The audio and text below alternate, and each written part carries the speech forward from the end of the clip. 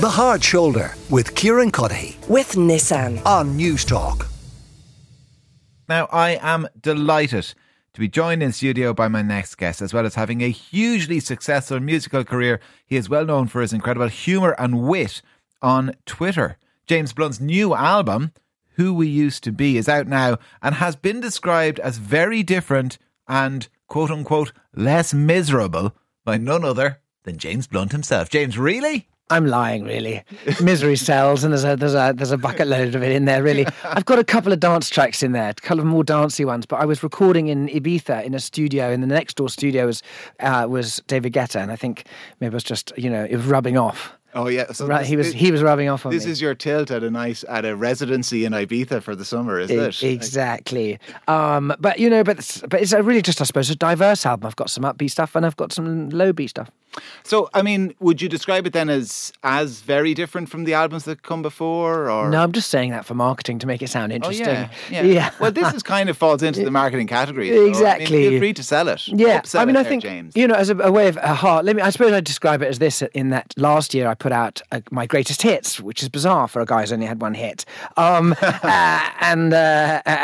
with that, my record deal came to an end, and I thought maybe it was the end of my career, and, that was that. And then Atlantic Records, who I've always been signed to, called up and said they were signing me to another record deal, which was amazing for me, painful for everyone else. But for me, it was a kind of release. And so I know that none of the songs on this album are going to go on my greatest hit. That exists. That's been flogged already. Oh, there'll be a volume 2. And so, I don't know. So instead, these are all just bonus tracks in my life. And with that, it means I don't have to really think about the record label or the audience or, anything else. I can just write songs like I used to at the very beginning of my career, from the heart. That's why it's called Who We Used to Be, really. A kind of nostalgic feel of where it started for me. And so, these songs are just, they're celebrations of where I am in my family life, the lows along the journey of life itself, and diverse but very honest.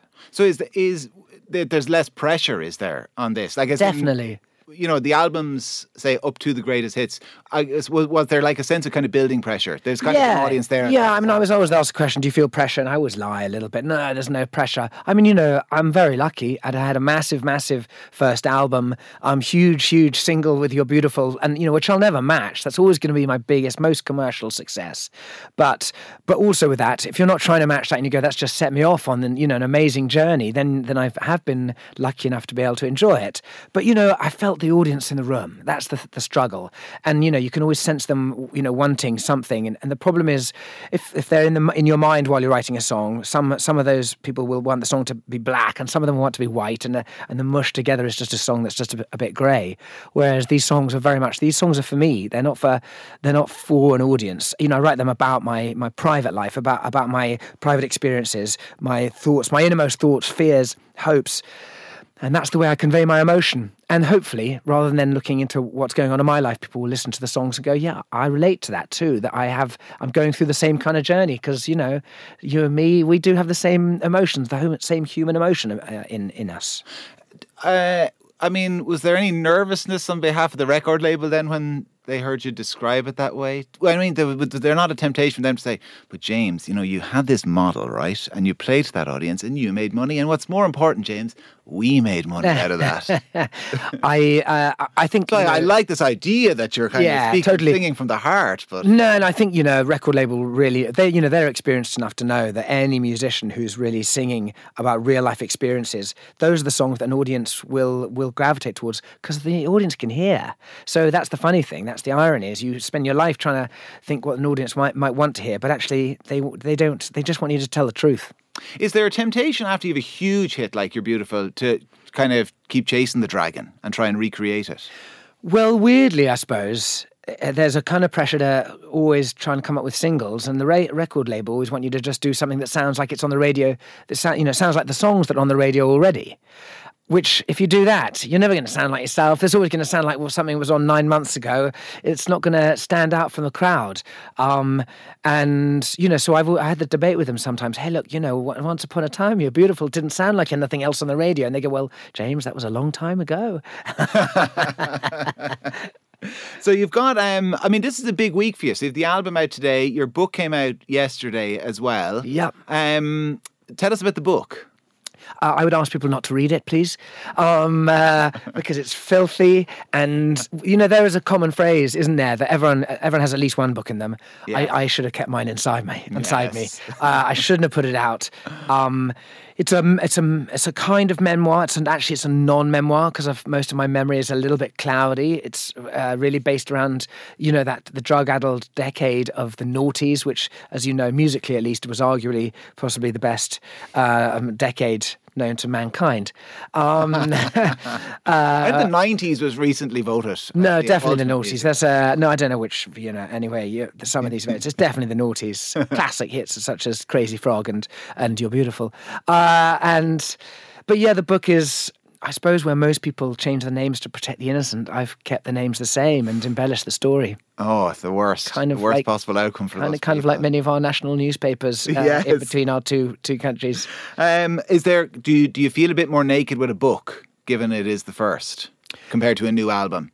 Yeah, I think a song is a song, and a song is just about an emotion, isn't it? And people can relate it to themselves. Whereas the book are your own stories, and people aren't going to relate them to anyone because I'm a psychopath. Yeah, but I guess as well, you've got a you have a fan base when it comes to the music, regardless. Yeah. Not to say we're going to lose not those. gonna suggest that, we're going to lose those because I think there's a sweet, innocent human being and. Yeah, anyway, I'm glad you haven't read it, actually, because otherwise my bass player read a section the other day, and he kind of started looking at me like, I don't know if I want to work with you anymore. Oh, really? Yeah. Oh, God, because of what was in it? Yeah, About I mean, nothing him? criminal. I'm not going to prison, don't worry. It's nothing like that. It's Certainly not yet. Yeah, just... No, okay. Yeah. It's just some weird stuff, You've got a tour as well. Yeah, let's just change this tack. I agree. It's about time we change the tack. Let's sell something else. But you're not coming to Ireland, though. No, the Irish. I haven't been invited to tour in Ireland because the Irish, well, they just have good taste in music. So not invited here yet. But who knows? You have your own Irish connection. Your wife is she granddaughter of the Duke of Wellington. Yeah, exactly. Yeah, the first Duke of Wellington. They are Irish. You know that? They're totally. Just up the road from here is his. So funny. Is the home he was. They're all trying to get Irish passports now, aren't they? Yeah, exactly. They're all trying to claim their Irish blood now. Yeah, that first Duke of Wellington was quick to shrug it off. Absolutely. Now they're in. Yeah, totally. Crawling back, waving the flag. Absolutely.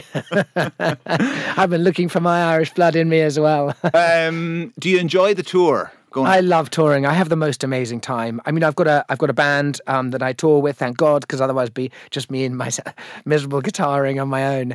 But I have a wonderful band. They are the rock stars I always wanted to be, and they give my show upbeat edge, and it's a rocking show, and it's great fun. And I sleep on the tour bus with sort of 16 men, 2 tour buses, 5 trucks. We travel the world. The bus never runs out of beer, and we play a show, have an after party, and drive off to the next city somewhere else in the world. It's a blast. The self-deprecating thing, how real is that now? Is that just a... Listen, I think my songs... Because you've kind of slated yourself about 15 times now in the last 8 minutes. Yeah. I really love what I do. I love the music that I put out. I don't listen to it, actually, I'm totally honest. I just listen to it once when I'm recording, then I don't listen to it again. But no, I mean, I haven't, it's a job I really love. I really do invest a lot of time and energy in the music I put out. I put all my heart into it. When I flog it to you, I'm not going to say this is the best thing in the world because, look, I'm not Bob Dylan. I'm not John Lennon. Do I write songs absolutely as honestly as I can and are some of them a little deeper than my shallow skin? Some of them are just a little touch deeper than I am. Yeah, some songs I feel I can nail. But what are we as musicians anyway? Why should we take ourselves so seriously? I'm not a teacher. I don't educate. I'm not an aid worker. I don't save lives in a country. I'm not a doctor or a nurse. I'm just a court minstrel playing some fun songs for your entertainment, and so are all the other guys in my industry too. Yeah, but it's funny, isn't it? Because that's the temptation, isn't it? That people they build a certain level of fame, and then we assume kind of a depth of knowledge on all sorts of things. Yeah, I mean, I'm constantly asked as if I'm some kind of role model, and you think, God, James, no. How do they solve the crisis in the Middle East? Yeah, well, it's fairly obvious, isn't it? It's a 2-state solution is the only way ahead. And another thing, Yeah, I'm constantly asked about, those kind of things. And yeah, exactly. We write things that rhyme with sky and high. and But yet at the same time, like, we all have opinions on those type of things. And is it hard to fight the temptation not to use the kind of the platform as a sounding board? Do you have to kind of rein yourself in and remind yourself of what you just said? Listen, my opinion's no more valid or worthy than the next person. Yeah, and I normally do say that. I can be asked about experiences in war. I was a soldier, and I have pretty clear views about it, and they're moderate views, in that the solution is always about understanding perspective on both sides, and that's how we need to live in a world of harmony, is understand both sides of a story, and not be pushed into the extremities.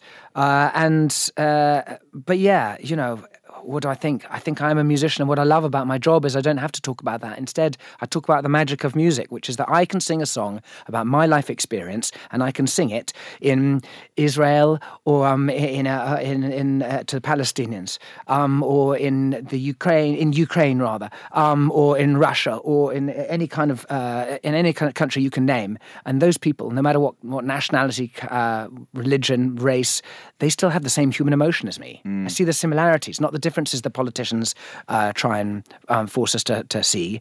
And that's the magic of music. It brings people together.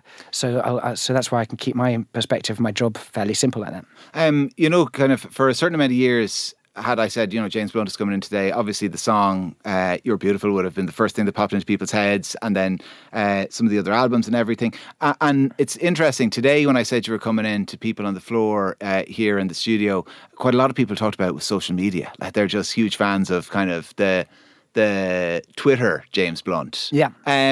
How real is that person? Like, is that kind of a character that is it kind of a skin you like to kind of wear? You can probably see it's me, what I'm the person talking to you now. Yeah, but maybe you're wearing a skin now as well, James. I'm wearing a Twitter skin right now.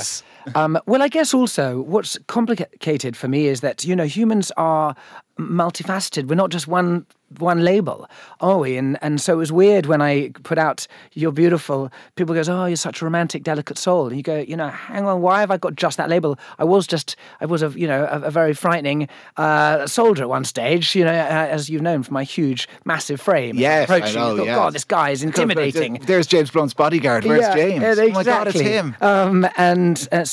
So I never had that label, but, then You're Beautiful again. And at the end of the day, that's a guy who's high as a kite stalking someone else's girlfriend on the underground and probably should have been locked up. So, what am I? A deep romantic, or just an arrestable weirdo, or a soldier? I don't know. Humans are just, we're different things. We can have lots of sides to us. Yeah, well, this week I guess you're an author and a musician. So the book was out yesterday, but today the album is out, Who We Used to Be, James Blunt. It has been an absolute pleasure. Thank you so much. Thank you so much for having me. It's a little celebration this day of all days. Have an album out. Nice to celebrate it with you. Thank you. Thank you.